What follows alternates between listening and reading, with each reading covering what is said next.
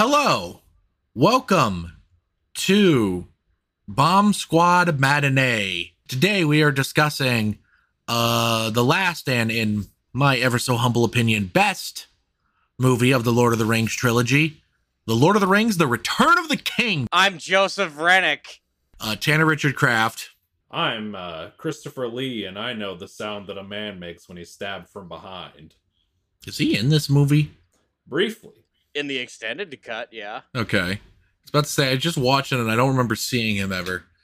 But before we get into discussing Lord of the Rings: Return of the King, let's pretend that made sense. Before we get into that, it's the caper of a trilogy. Capper of a trilogy. Last time shut the fuck up. Last time I asked you guys, what's the best second movie? Like, what's the best sequel? Today I'm going to ask you, what's the best final movie in a trilogy? Tim, we'll start with you. And you can't say Return of the King. That goes to everyone here. Randall Graves said it best when he said, "There's only one return, and it's not of the king, it's of the Jedi." Yeah! That's right. We're talking Return of the Jedi, boys. Richard Marquand's 1983 capper of the original Star Wars trilogy. This one doesn't get as much love as the original or Empire Strikes Back, but it has a soft spot in my heart. I love that movie to death. It's probably the tape that I watched the most as a kid. A lot of fun stuff in there, like all the stuff in Jabba's palace. A lot of fun. The speeders and Endor chase. That's a great scene. Ewoks, they're cute. Who gives a shit? And the third act with the battle against Death Star 2 and all the stuff in the throne room is, in my opinion, some of the best Star Wars stuff, period. Just real great movie. Go check it out if you haven't seen it in the year of our Lord 2024. I'll throw in an honorable mention for the Apocalypse trilogy, In the Mouth of Madness. Another great capper of a trilogy. Good Lovecraftian shit. Back to you, Tanner. Thank you. Great answer. I honestly expect you to say that answer, which is why I went with you first. Joe, I'm really curious to hear what you say, because I don't think I could think of an obvious answer for you. Well, that's the funny thing, Tanner, is I don't have an obvious answer for this, because on the one hand, I could say Guardians of the Galaxy Volume 3. However, we did an entire episode on that all the way back in May. Go check that out. I could also say Army of Darkness, but we also did an entire episode on that. Go check that out, too.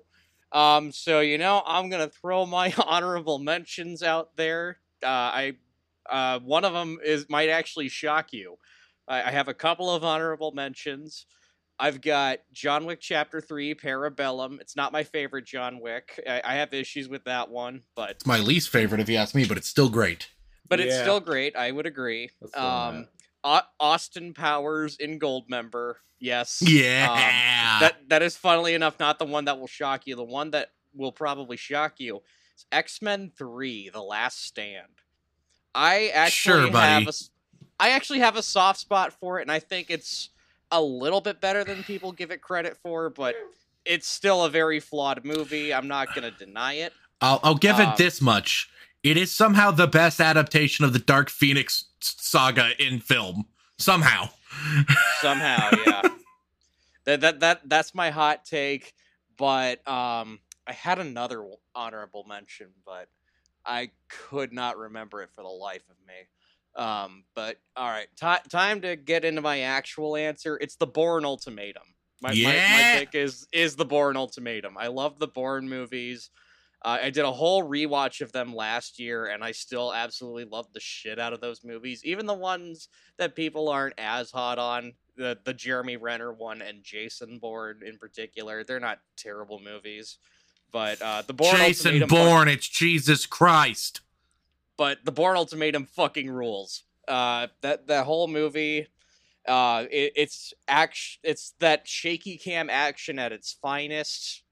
No other director can do it like that than Paul Greengrass.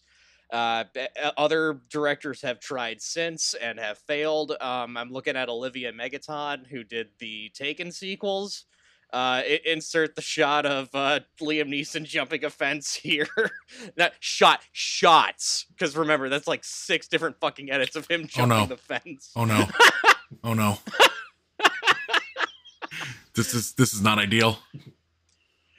While Tanner figures out his camera problem, I'll go back to the not camera problems of the Bourne Ultimatum. I think the shaky cam works for it because all those movies are like hyper intense. They're constantly moving. The Bourne Ultimatum is no exception. That movie is constantly moving.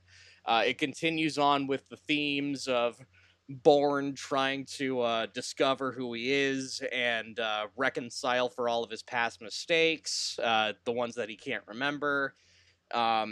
Good action, good acting. Well, no, it's not the best ending of it's the second best ending of the franchise. The best ending goes to Bourne Supremacy with Get Some Rest, Pam, you look tired. The Bourne Ultimatum, really good action movie. Fucking check it out. Back to you, Tanner. Good shit, my guy, Joe Vrenick. Hello, I'm on a different webcam now, because the webcam I was using is currently doing whatever that is. So that's interesting.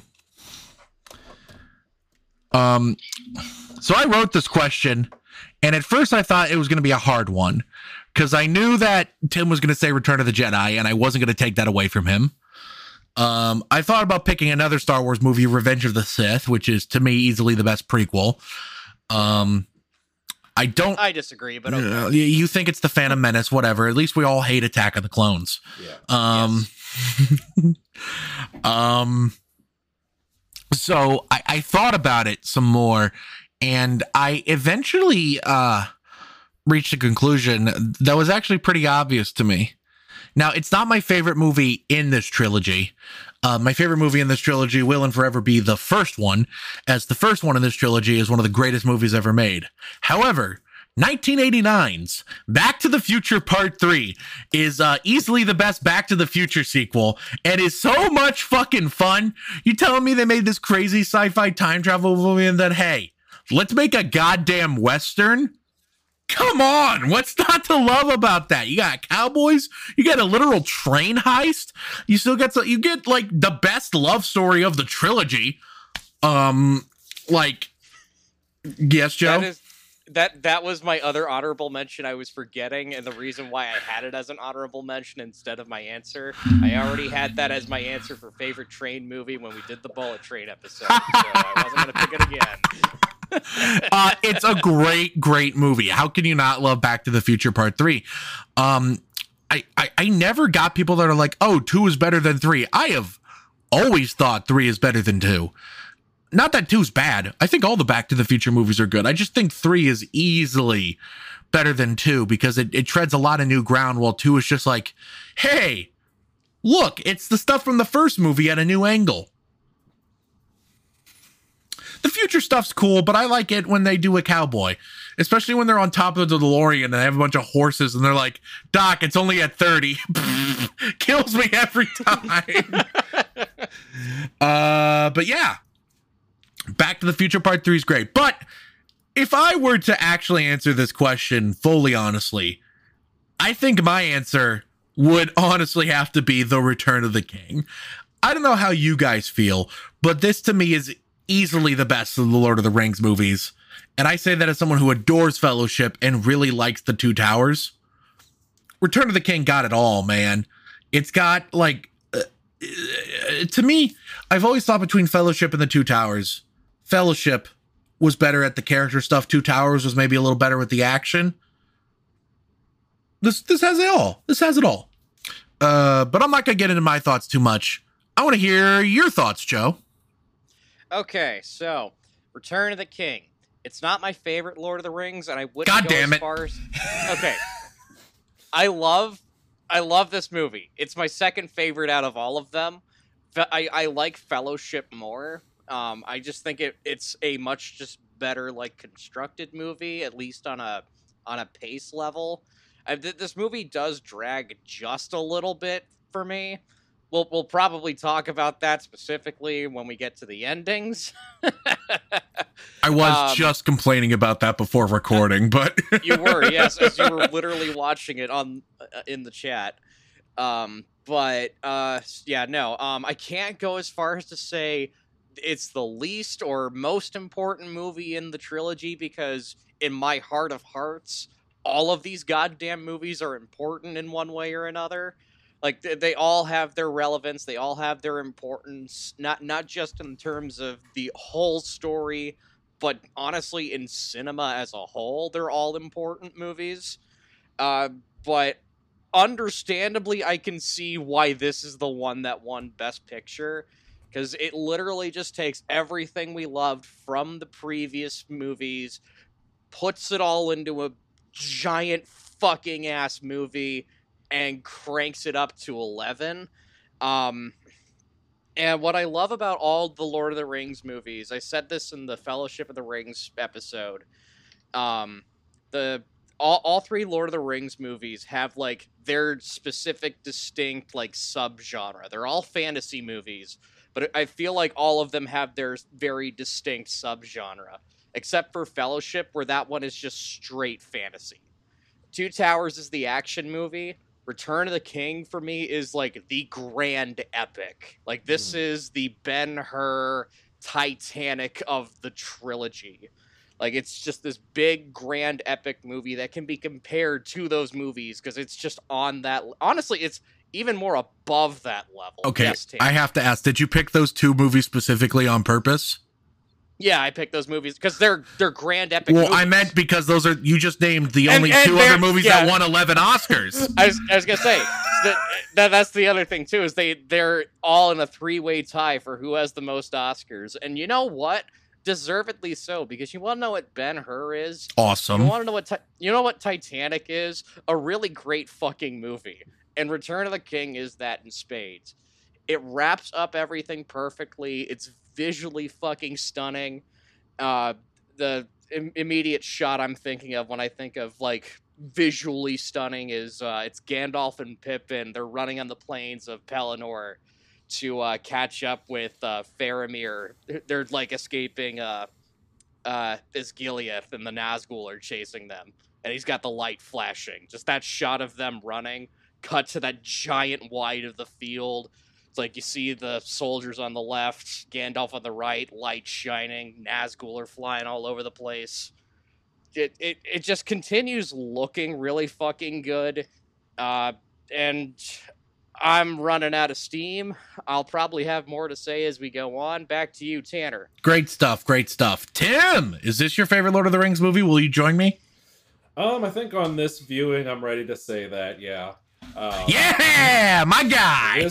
This movie, if you look up the Wikipedia page for, like, fantasy epic, if that exists, this should be the thing that shows up on the front of the page. Like, I watched this movie on Christmas night, 2003. I was 10 years old. This was a 3-hour and 21-minute movie, and at that point in my life, the longest movie I'd ever watched. The extended edition, sitting at 4 hours and 23 minutes. Since I haven't seen, like, Satan Tango or any of those fucking Andy Warhol things, might be the longest movie I've seen now. Hold on, I need to look up how long the Snyder Cut is. Meanwhile, Tanner's just like, I sat through the whole fucking thing of Empire to impress a girl. But yeah, this is a fantastic epic film. John Borman's Excalibur walked so that this could run. This is just like such a perfect execution of scale. It's the kind of movie that we're just never gonna get again. Like we kind of talked about this on the previous Lord of the Rings recordings, where it's just this. It came out at this perfect time where it could be this perfect blend of CGI and practical effects, and it's just such a massive production that there's just so much going into what's making it amazing. And it absolutely shows on the screen. Absolutely love it. It's a great movie. I'll probably have more to say in general discussion, but I'll pass it off to you, Mr. Tanner. For me, when we started the show and we started doing the Lord of the Rings things, this is what it was all leading up to. It's a shame that this couldn't be a movie night, but the epicness of this movie, I think, speaks for itself. It doesn't need a grand, fancy fucking laser show to convey how awesome it is. This is probably my favorite fantasy movie of all time. And I mean fantasy in like the very pure sense. There are obviously a lot of movies that are fantasy, but when I'm thinking of like swords, ghouls, goblins, wizards, and shit, I think of The Lord of the Rings, The Return of the King.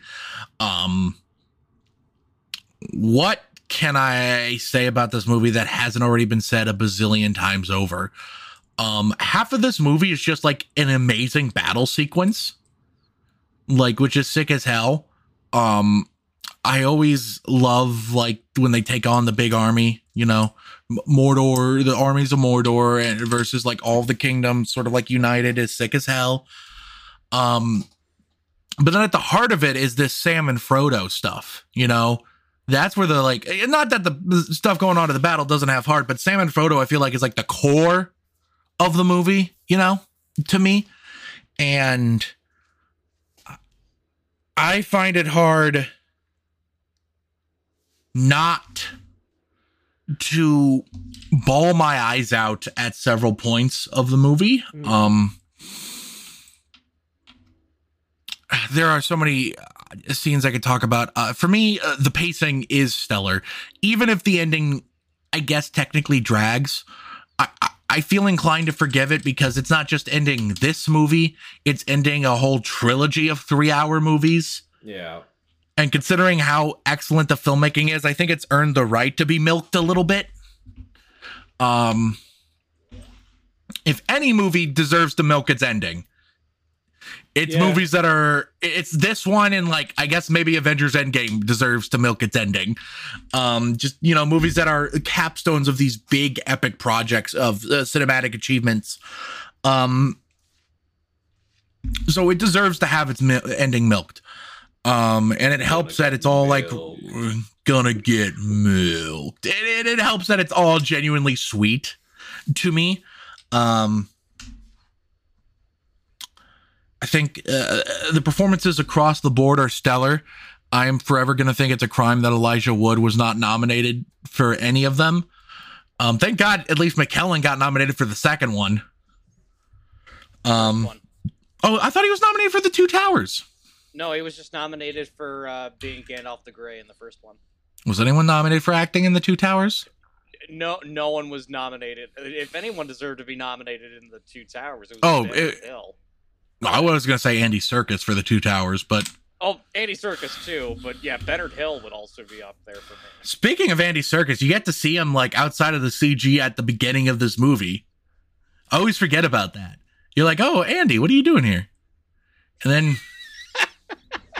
and like... Something that like my sleep paralysis demon is the Gollum in this movie that's like half Gollum, half Andy Serkis, and it's done with makeup. That is my sleep paralysis demon, whatever the fuck that thing is. Shmuel Gollum, whatever, I don't know. I love that the movie starts with the Gollum transformation sequence, kind of like even more underpinning just what the power of this ring is. I'm running out of steam. This is the kind of movie that needs to be discussed in general discussion, so we're just going to get right to it right after a brief commercial break.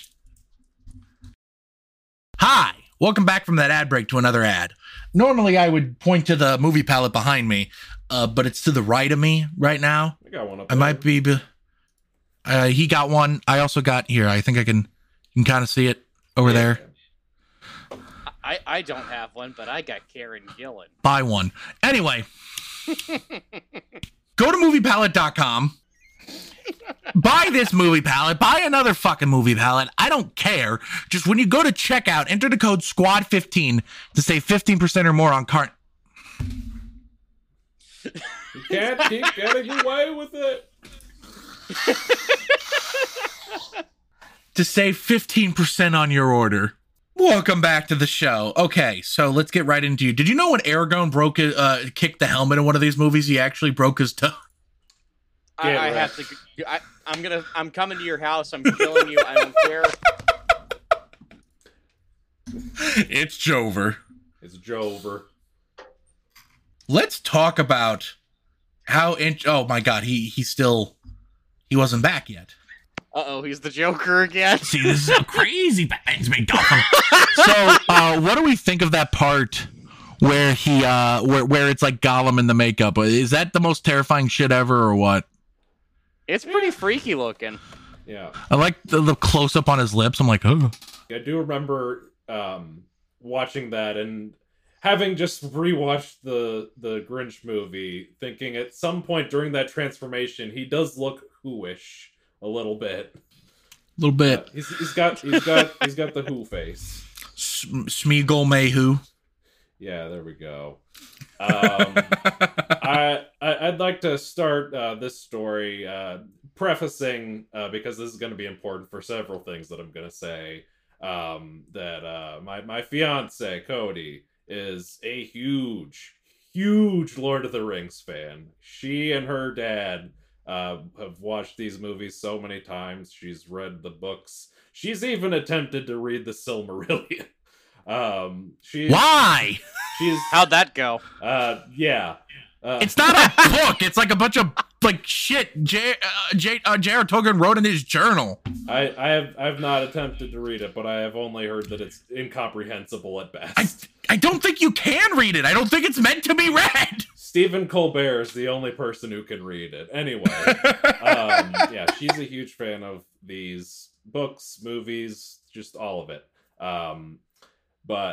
So December 23rd, we're getting ready to do our Christmas pilgrimage, and I think it was TNT was playing a marathon of the trilogy. I think they were like towards the end of Fellowship, like right around You Shall Not Pass. So we threw it on there, like ate some lunch or something, and then I just left it on, and she was just kind of had it on in the background while she was wrapping presents and stuff. I went into my office to edit the Fantastic Planet episode, and right around the time I was almost done, I think I was like literally putting the watermelons all over Lauren, and she opens the door with tears streaming down her face, just like Return to the King made me feel things. I need to snuggle. So I had to console her a little bit about Return of the King. She's just like, it's such good storytelling. And then the next morning she opened my present, which was the Lord of the Rings Blu-ray box set. So I was like, Tim with the sauce! Got her ass. That's fucking God tier shit, bro. Holy, oh my God. That's crazy. That's what we call epic, much like the movie we're talking about today. I'd agree.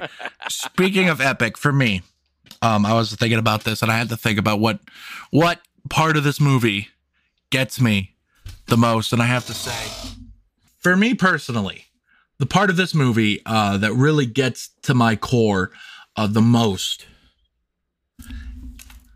is the part when they're about to start fighting. They're facing down an army. And fuck me, why am I forgetting characters' names now? God damn it. Legolas and Gimli? Legolas and Ghibli. Studio Ghibli. Studio Gimli. Studio Ghibli. When Ghibli. Just replace Totoro with Gimli. Gimli. My neighbor Gimli. My neighbor Gimli. When Gimli and Legolas are facing down the army, and Gimli says, I never thought I'd die. And it's been memed to death, but for a good reason. I never thought I'd die fighting alongside an elf. And without missing a bit, Legolas is like, how about dying fighting alongside a friend? And we have our first cry of matinee. Let's go. And it's like, I could do that. Fuck. It's so good. How can you not cry? It's so good. When we talk about like the greatest character arcs in cinema history, there's several that come to mind. I'm throwing out an example. Bill Murray in Groundhog Day, one of the greatest character arcs of all time. I don't think enough people talk about that specific character arc with Gimli and Legolas. It is arguably, because it's a character arc that spans 3 goddamn movies, and it comes at, like, the emotional peak of the movie. Like, maybe one of the greatest character arcs for side characters in a movie I've ever seen. I have to agree. Just like, and John Rhys Davies fucking kills it. Just maybe the best work of his career, honestly. And this is John Rhys Davies we're talking about, who has a very storied career. I'm inclined to say maybe the best of his career. Yeah. I mean, well, but we're also forgetting his iconic role in Aquaman 2, The Lost Kingdom. Wait, what? Remember that hit? Yeah, no, he's in that movie. He plays like the Crab King. I saw. Oh! I love that guy! Holy shit, he plays the Crab guy? Yeah, he's the Crab King. That rules! I only know that because I worked like one of the last showings we did at the Alamo. And then Aquaman was like swiftly gone from our theater. It didn't last like more than 2 weeks. I actually kind of liked Aquaman too. More than the first Aquaman. Hey, I wouldn't necessarily recommend either, but if you're going to watch any, you can watch Aquaman 2. Patrick Wilson is in it, and that's cool. He's in the first one too, but he's also in the second one. I'm sorry. I'm gonna stay off topic just for one brief second. I'm not gonna lie. Did the Mitch Hedberg bit come to your head too? No, you said Patrick Warburton's name. Warburton. Okay, no, you said Patrick Wilson's name. I immediately thought Patrick Warburton. Hey, Arthur, let's go to Atlantis. Hey, Arthur, I'm the Ocean Master.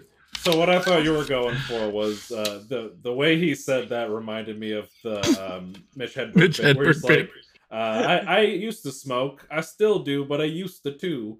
It's just like he's in Aquaman 2, he's in 1, but he's also in 2. I don't know how we managed to waste a whole minute and a half talking about Aquaman 2, a movie that DC did not give a shit about. We spent like a solid chunk of time talking about men on the Bob's Burgers episode. Oh yeah, we did, didn't we?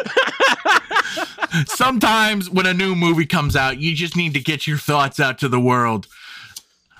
One last thing about Aquaman 2. I need to say this for the record. The funniest thing in the history of mankind will be the fact that the DCEU ended on a shot of Patrick Wilson putting a cockroach in a cheeseburger, eating it, and thinking it tasted delicious. I think that is exactly what the DCEU is deserved. Yeah. God. I say this as someone who I think overall liked more of their movies than disliked them. But here's a movie I fucking loved. Aquaman. No. God damn it. Lord of the Rings. Return of the King. Return of the Aquaman. Return of the King is a how fucking gnarly is it when Frodo's finger gets bitten off? Oh yeah. Pretty so gnarly. much blood. I still think the gnarliest bit in this movie is when they catapult all those heads. I remember that imagery specifically sticking with me when I was younger. It is pretty crazy. But it's also such a fucking great reminder that Peter Jackson directed horror movies in his past. Yeah, because you'd see that shit in your Bad Tastes, your Meet the Feebles, your Dead Alives. Maybe not your Frighteners, because I think they tried to make that like more like the Tales from the Crypt kind of scary. I think I read that one was supposed to be PG-13, but they couldn't quite make it, so they just released it as R. Yeah, it was also supposed to be a Tales from the Crypt movie too. For me, the gnarliest thing that happens in this movie is I think it's so fucked up that they put Bilbo on a boat to euthanize him. Yeah. I think that's really exactly fucked up. Wrong. Poor guy's like, can I have my ring one last time? Oh, sorry, uncle, I lost it. Get on the boat. God. Frodo don't give a fuck. He want that inheritance now. I like it when they all bow. Yeah. It's good. Sorry, Tim, what were you saying? I was Most just grand gonna moment of the trilogy. I was just gonna meme on what you were saying. Bilbo going, I met Smog once. That's nice, Grandpa. Let's get you on the boat. That whatever you say, Grandpa, on the boat you go. Man, why do the Hobbit movies suck? I watch this and then I think of the Hobbit movies and I'm like, what happened? I mean, I think a lot of it is just it being, you know, what we were talking about is it is past that time where this kind of movie could be made right. Like you see that image of poor Ian McKellen in the green screen room just distraught. And I think a lot of just the further digitalization just kind of ruined the atmosphere. And just the approach. Like, it doesn't need to be 3 movies. I don't even think all of that is Jackson's fault in particular. Because a lot of that movie, like that whole trilogy, a lot of it was studio interference and just done by, like, not only just people who just did not understand the appeal of what made the original Lord of the Rings great, but also by a bunch of studio heads who wanted to exploit New Zealanders. But that's besides the point. Look up the Hobbit Law, kids. That's a fun read. Let's not also forget that Peter Jackson didn't really have sufficient time for pre-production because Guillermo del Toro dropped out of fucking nowhere. No, he didn't drop out. I think he got booted. Is what I thought he dropped out. That's the impression I've been under, that he left. Maybe it was like a mutually agreed thing. Well, here's the thing: is like whenever he talks about like nearly making that movie, he always looks very sad whenever like he talks about it. Like apparently that was like one of his passion projects, and I guess they had to have booted him. Otherwise, he probably wouldn't look as sad as he does whenever he talks about it. If they did to The Hobbit what they did to the Lord of the Rings movies would be 9 goddamn movies. Probably. That'd be crazy. So when we were watching the movie yesterday, Cody was just like sending me all of these memes from her Pinterest board, and one of them was actually kind of interesting. A little tidbit about production. Apparently, when they were like doing the battle, Weta decided to just like make some AI soldiers to, you know, fill in the space, and some of the AI soldiers like saw the battle, assessed the situation, and just fucking left. Correct decision. It reminds me of playing the Batman Arkham games, and like you beat the shit out of enough goons that the rest of them are just like, get the fuck out. Yeah, I'm done. Surrender, buddy. Hugo Weaving's hairline in this movie is funny. I'm sorry. I've been needing to say it for 3 goddamn movies. His hairline is so like it's they did him dirty. Well, Hugo Weaving's hairline just in general is kind of funny because it's also funny in the Matrix movies. Yeah, but when his hair's short, it doesn't look nearly as stupid. Fair enough. I mean, either way, it's like he looks like, you know, the movie Paul with Seth Rogen as an alien. Yeah, he looks like one of those aliens, but with hair. Oh my god. I love Hugo Weaving, but that man has a very like distinct looking alien looking face, and that's why we love him. I agree. So anyway, let's talk about everyone's favorite character from this, Denethor, the Steward of Gondor. How do we feel about Denethor? Okay, guys, I'm gonna be 100 with you. Which one's Denethor again? He's the Steward of Gondor. He's Boromir's father. The jackass. Yeah. So Tim, you mentioned John Borman's Excalibur, Mm-hmm. and I reflect on a particular bit in that episode that we did on John Borman's Excalibur. Specifically the part where Tanner talks about his famous catchphrase, "Dad's rock," and how that movie's about. That whole movie's about dads who don't rock. I think Denethor, we can all agree, is a dad who does not rock. Yeah. He's bottom tier dad. bottom tier dad, absolutely shitty to Boromir, grieves for him when he dies, damn near burns him alive, won't listen to reason. Just a total jackass in general. Yeah, Denethor is a piece of shit. Yeah. I think he's performed really well. I will give it. I'm gonna say that about Denethor. Yeah. It's like, I've heard this debate about that character in somewhat recent years. Do we feel like if he was cut from the movie would be better? Because there's people who think you could just get rid of that character entirely, and it would make the movie better. Nah. I think this movie would be better if instead of that guy being the king, it was Fat Bastard from the Austin Power movies. Yeah, there we go. God. Yeah, it's like I take an issue with people saying remove him from the movie. It makes it better because he's like the whole conflict as to why the battle is as fucked and they're as outnumbered as they are. And that's like the whole source of tension is him just being a dumbass. Yeah, Joe, I feel like a couple of times on these episodes you've talked about like fans who have said like you could get rid of this character and it would make the movie better, and almost never is that true. Yeah, I've mentioned that a lot of times. I think fans are stupid. Yeah. My favorite. Specifically, people who say cut Harvey Dent from The Dark Knight. That shit makes no fucking sense. My favorite thing is like The Dark Knight's not that good. If you get rid of Heath Ledger's The Joker, it's not a very good movie. Oh wow! If you get rid of the movie's primary antagonist, it's not as good. I'm fucking shocked. Yeah, I wonder how it's that happened. Part of the movie. Like, what do you mean? If you get rid of the effects, Return of the King isn't that good.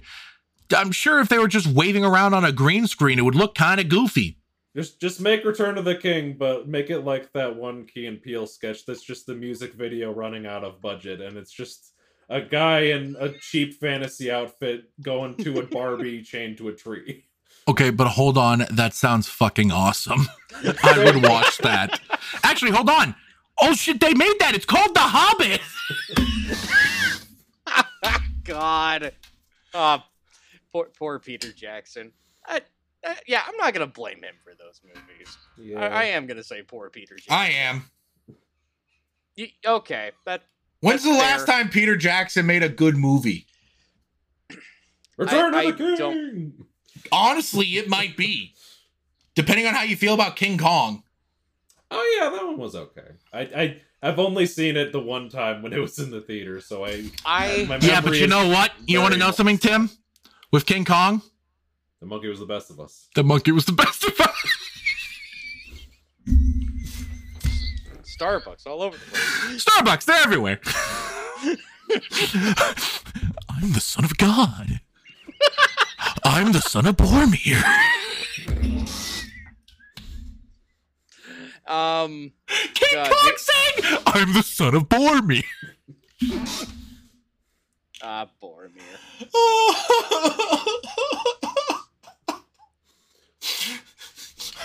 Aragorn floats away.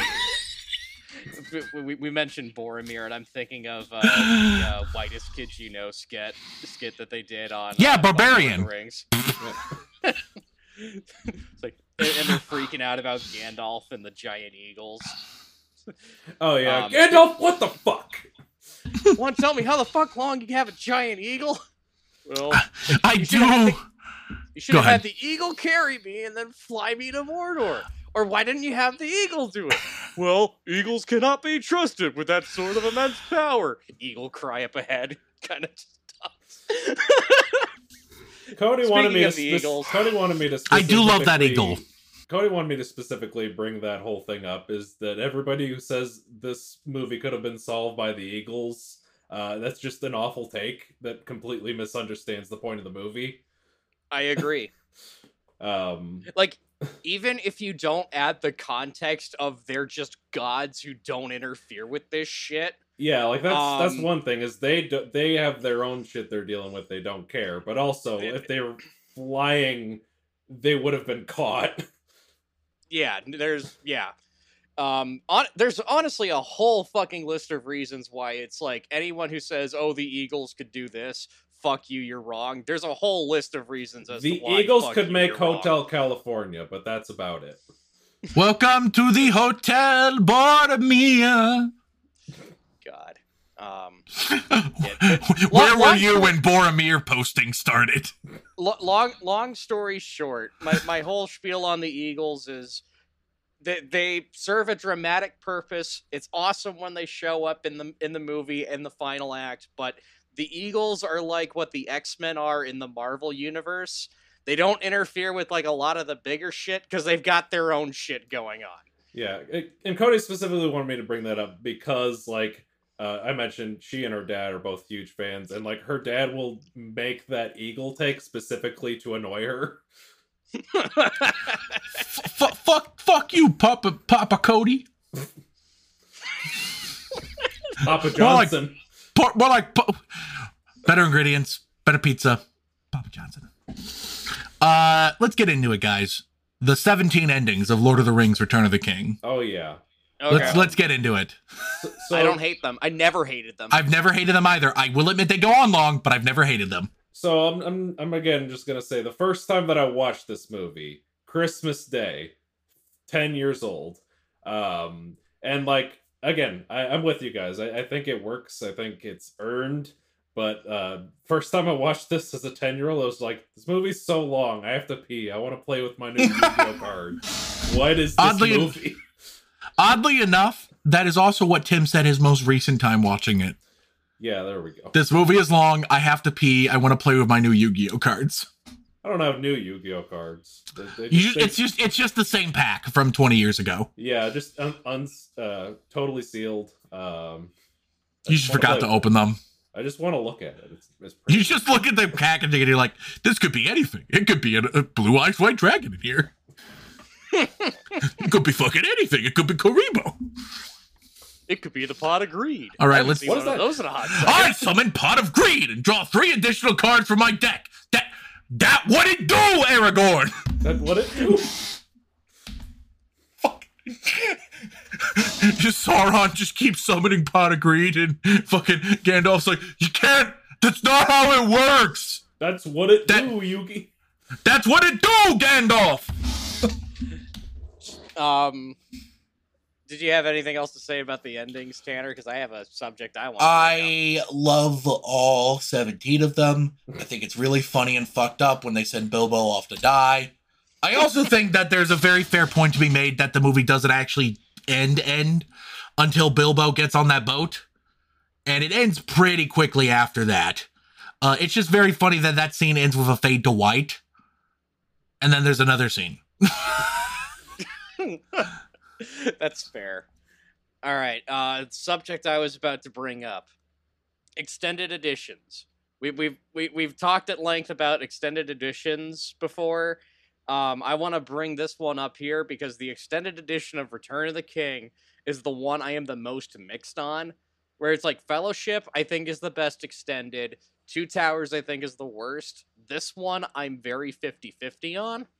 Because there's stuff that's added into the extended edition that I like, and there's stuff that's added in that I don't exactly think was... Honestly, I don't even think they needed to make an extended version of this movie, to be quite honest. This movie's already long enough. But for the sake of argument, the good stuff that I like in the extended cut, specifically putting Saruman back in. Yeah. Because in the theatrical cut... They just walk up to Isengard and he's just like, he's fine. No, he's not fine. He's still a powerful wizard. You need to kind of take care of this problem. He's gonna cause more shit.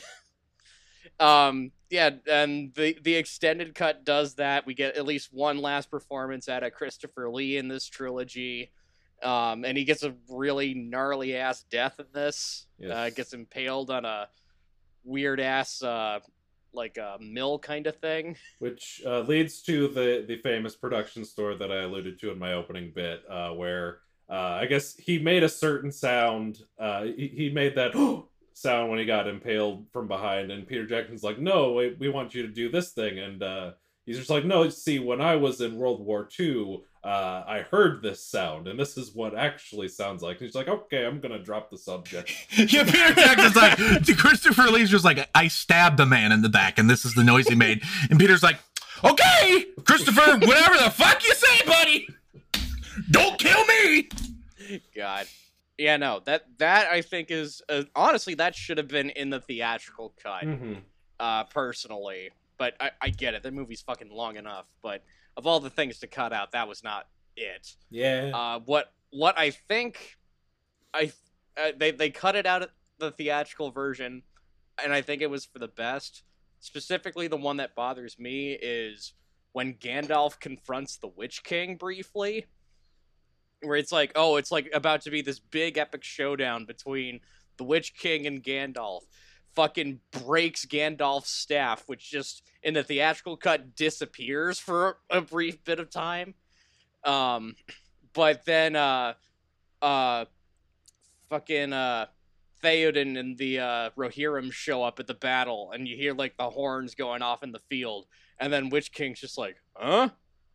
I'm off. Yeah, don't like that. I think that was cut for a reason. My stance on the extended edition for this movie is the same as the rest of them. Whatever you gain in additional story content, I do not think makes up for what you lose in quality pacing. Fair. I think the extended editions of all of these movies are inferior. The closest that becomes to like a neutral change is Fellowship, I think. But like the extended edition of Return of the King is 4 hours and 20 something goddamn minutes. I'm sorry. Very few movies need to be that long. How long is Zack Snyder's Justice League? 4 hours and 2 minutes. And that movie, like, you want to talk about a movie that ends 17 times. Zack Snyder's Justice League also has like 17 goddamn endings. And then like teases to movies that are never going to happen. Like imagine if in this movie at the fucking end, Gandalf like turns to the screen and he's like, and then we're gonna resurrect him. We're gonna do it again. And then Frodo's just standing there and like, whatever. That's the ending of Zack Snyder's Justice League. That's the equivalent. Except it's not Gandalf. It's some fucking character from the Silmarillion just shows up. Gandalf will return in Avengers Schmegalegaloo. Schmegalegaloo! Gandalf just sitting on the boat, just being like, oh, by the way, Frodo, when we get to the Grey Havens, we will have to deal with Saruman 2, Electric Boogaloo. Somehow, Gollum has returned. Talk about inferior third movies. Could you imagine Gollum, the big bad of the next Lord of the Rings movie? Return of the Crackhead. God, I think I just saw Gollum outside, actually. Oof. You know, on the subject of Rise of Skywalker, that movie has God. That movie has a scene where a huge ass army appears in one of the big climactic battles of the film, and it's supposed to be like this big fucking epic moment with like familiar music blaring in the background, and it completely and absolutely 100% fails. Meanwhile, Return of the King has the return of the Rohirrim, and when they come out onto the plains of Pelennor to help in the Battle of Gondor, and it's like you get King Theoden giving like the greatest, like some of the greatest speeches in the entire trilogy just come from Bernard Hill as King Theoden.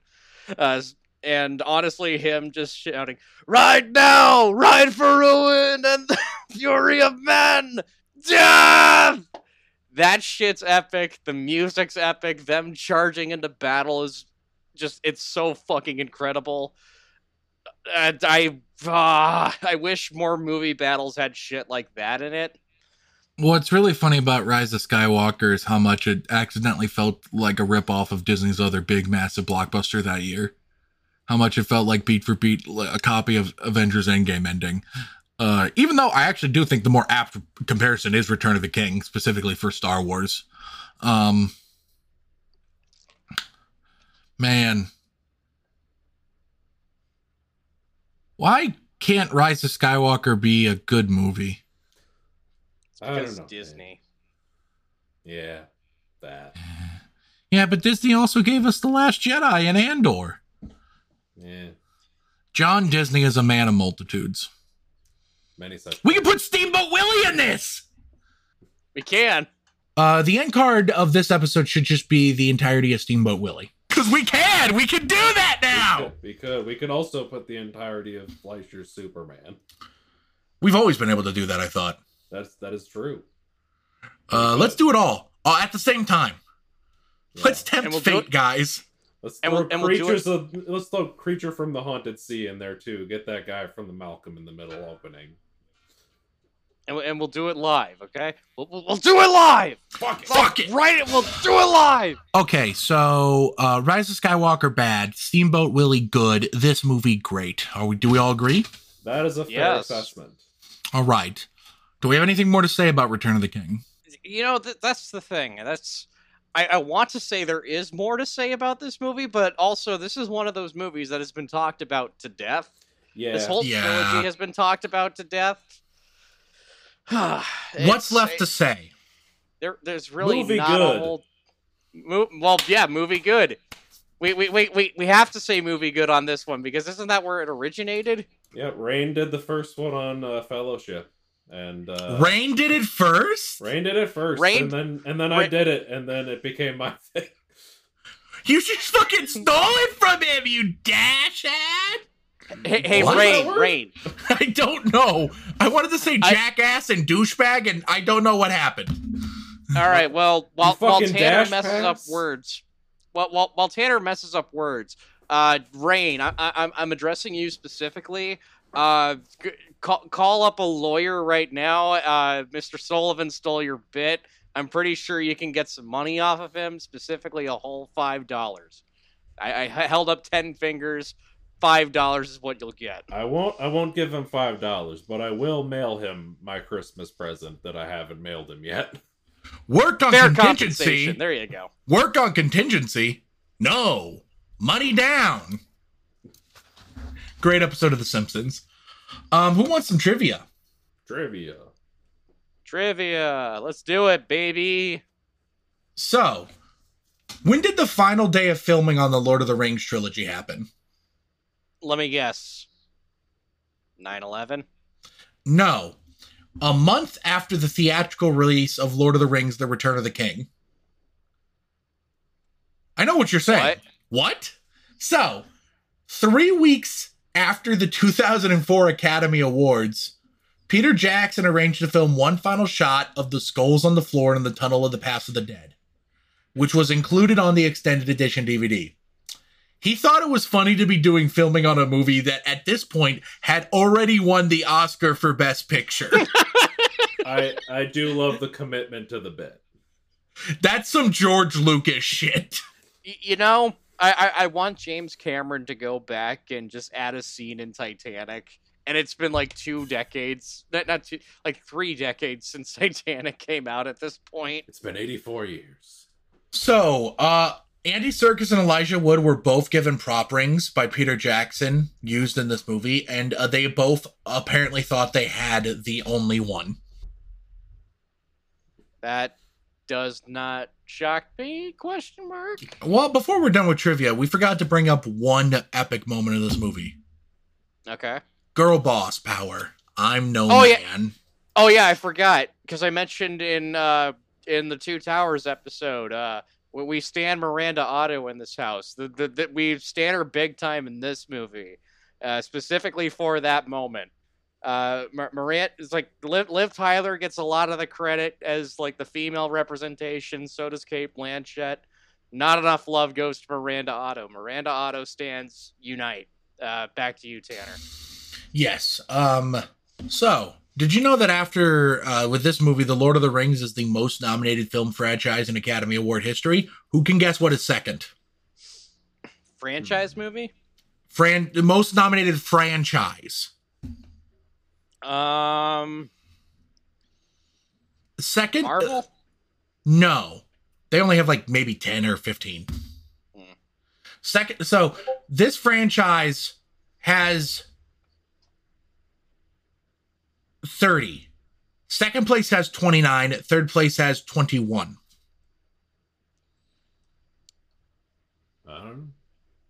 What is it, Tanner? So third place is Star Wars. Okay. I can see that. Second place is The Godfather trilogy. Yeah, that makes sense. It's easy to All right. forget that the third fair. movie Was nominated for Best Picture and like all these other awards. Yeah, the third movie was still like very well received in the industry. Mostly because of Sofia Coppola's incredible performance. I mean, to be fair, I'm going to give Godfather 3 a little bit of the benefit of the doubt. It's still a decent movie. It's just unfortunate that there's just a lot of other things that don't necessarily work for the movie. And also, it wasn't made in Coppola's peak. Coppola's peak is probably the highest peak any director will ever have in their life. And that was the entirety of the 70s for Coppola. Yeah. So Peter Jackson hated The Army of the Dead, and he thought it was too unbelievable, but only kept it in the script because he didn't want to disappoint diehard fans of the book. I wanted to make a joke about the Zack Snyder movie when you said Army of the Dead. Peter Jackson hates Army of the Dead. just a fun fact. Zack Snyder cries himself to sleep at night because it's like he's buddies with James Gunn, but he can't be buddies with Peter Jackson. This actually reminds me. I the other day I was like, I'm gonna watch Rebel Moon, and I got 10 minutes in, and I was like, no. I still have not seen Rebel Moon. I'm waiting for part 2 to come out. It's I've heard things. When this movie came out, 100,000 people lined the streets of Wellington, New Zealand for the world premiere, which is a fourth of the population of Wellington, New Zealand. Hell yeah. Does not shock me. This entire trilogy, someone says the subtitle of the movie within the movie. In the first movie, Elrond refers to the Night as the Fellowship of the Ring. In the Two Towers, it's Saruman who says the Two Towers. And then, of course, in this one, Gandalf says he cannot not deny the return of the king. Which, funny enough, is also what Ian McKellen said to the Academy. Hell yeah. Nice. Ian McKellen stands rise. This actually reminds me of something. This is the funniest piece of trivia, which is that when Weta was doing the collapse of Sauron's tower, they, would do multiple passes because they were being very careful to try and make sure it did not resemble the destruction of the World Trade Center. Oh Ooh. God! That is God! Something you gotta be careful about. Especially in 2003. We were maybe a bit hot on that still. Definitely more than a little. Isn't it fascinating that Ian McKellen had two really big franchises going on at that point in time? X-Men and Lord of the Rings. It's crazy. Yeah, X-Men 2 came out the same year as this movie. Of course, we all know what his biggest movie was. Holmes. Yeah. Movie good. Holmes. It's solid, fun movie. If you took that out of context, that would just sound like the whitest thing I've ever said. Holmes, and I'm gonna cut it around to somehow make you say Holmes and Watson. Good. just being like movie good Holmes, and then insert those pixelated glasses and the fake weed joint in here. I do love that Roy Tolkien is a Gondorian ranger that's handing weapons out to his fellow soldiers. That is J.R. Tolkien's great-great-grandson. Or great-grandson. Nice. Final thoughts? Carl Urban's in this movie. Carl Urban. Carl Urban's in this movie? Yeah, he's Denethor. He is... Not Denethor, he's Faramir. The long blonde-haired guy with the beard. That's Carl Urban? That's Carl Urban. Aomir, not Faramir. Aomir. I'm an Ayo-Yormir. Ayer. Tim, what are your final thoughts on the Lord of the Rings? Can I actually give my actual final thoughts? It's not. I was gonna throw it to Tim first. Oh, okay. I was just like, that's not my final thoughts. I like Carl Urban. I just remembered he was in too it. bad. You are done. You are done. All right. So final thoughts. Yeah, this movie is great. It's a fantastic conclusion to the quintessential fantasy epic trilogy.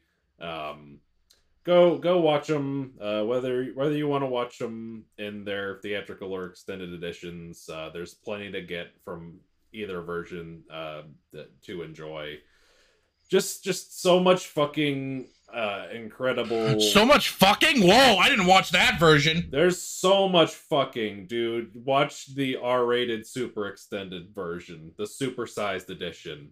I thought that was the X-rated cut. Yeah. I think I rented the wrong movie. It's called Caligula. There's so much fucking. But yeah, Austin would be so happy right now. Yeah, so sad he died. Died of ligma. Can't believe it. Died of Caligula. Steve Jobs. Died of Caligma. What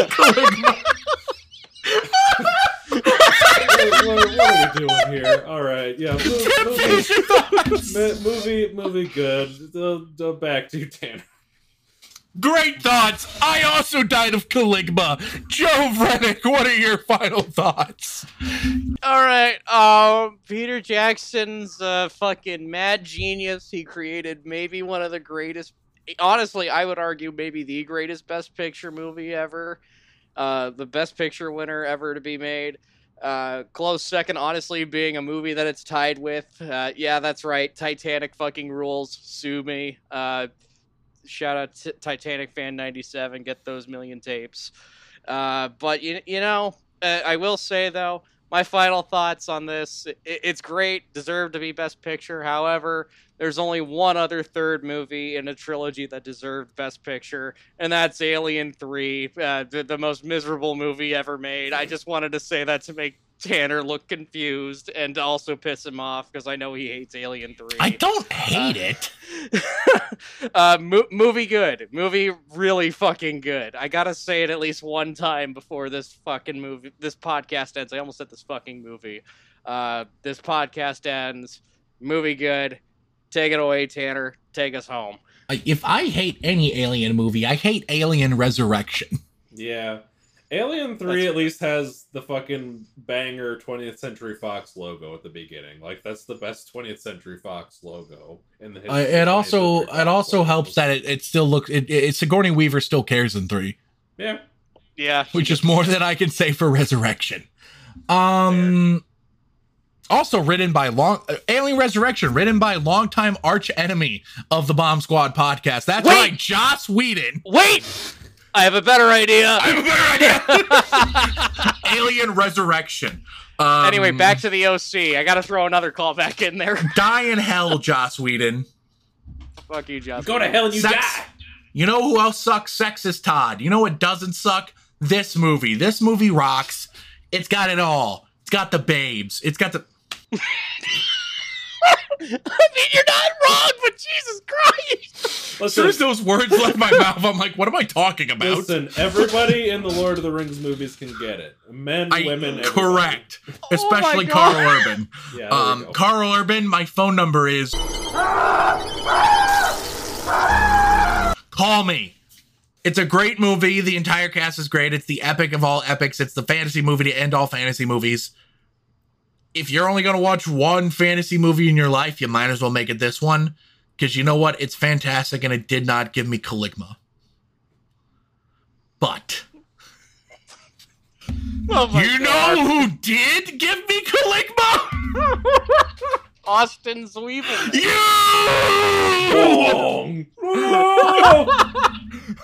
I will not see you in court, bastard. No, the person watching / listening to this episode of Bomb Squad Matinee, if you're listening on the audio platforms, thank you for tuning in.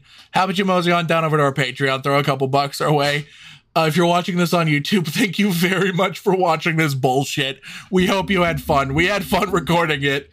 Why don't you go down in the comment section below and let me know what's your favorite Lord of the Rings movie? What do you think of Return of the King? Do you think it deserved a sweep? And finally, who gave you Caligma? Comment below and let me know. And while you're down there, hit the like button so we know how much you like us. Hit the subscribe button so we know how much you love us.